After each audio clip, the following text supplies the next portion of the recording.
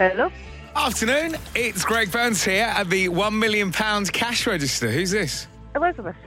Elizabeth, how are you? I'm a bit shocked. Yeah, I can tell. That tends to be the reaction quite a lot on our phone people around this time. What are you up to right now, Elizabeth? We're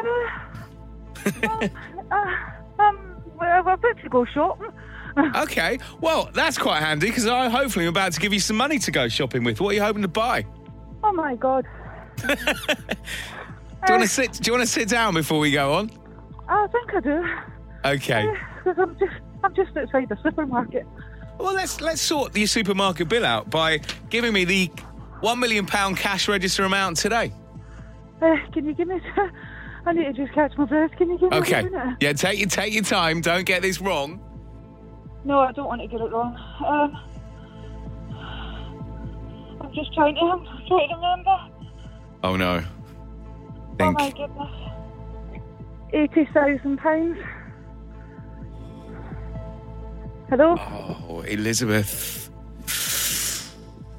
You're right, you've got £80,000. Oh, my God. £80,000. Oh, my God. Oh, my God. Oh, my God. Oh, my God. Oh, I don't know what to do. I don't know what to do. Oh, I'm about to car. I think you're going to be getting some strange looks around that supermarket when you're pushing the trolley round in a minute. Oh, I'm not going to... Do you know what? Why don't you sack off the supermarket and go and have a little celebration somewhere? Oh, my God. Oh, you're not cutting me on, no.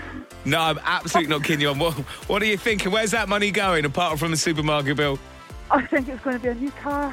Yeah, lovely. Lovely. What's your husband called? Tim? Tam. Listen, I'm going to let you get on the phone to Tam now. I think it's going to probably take you a little while to try and explain through the excitement what's going on.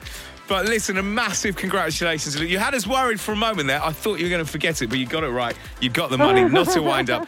£80,000 tax-free. Well done. Oh, thank you. Oh, my God.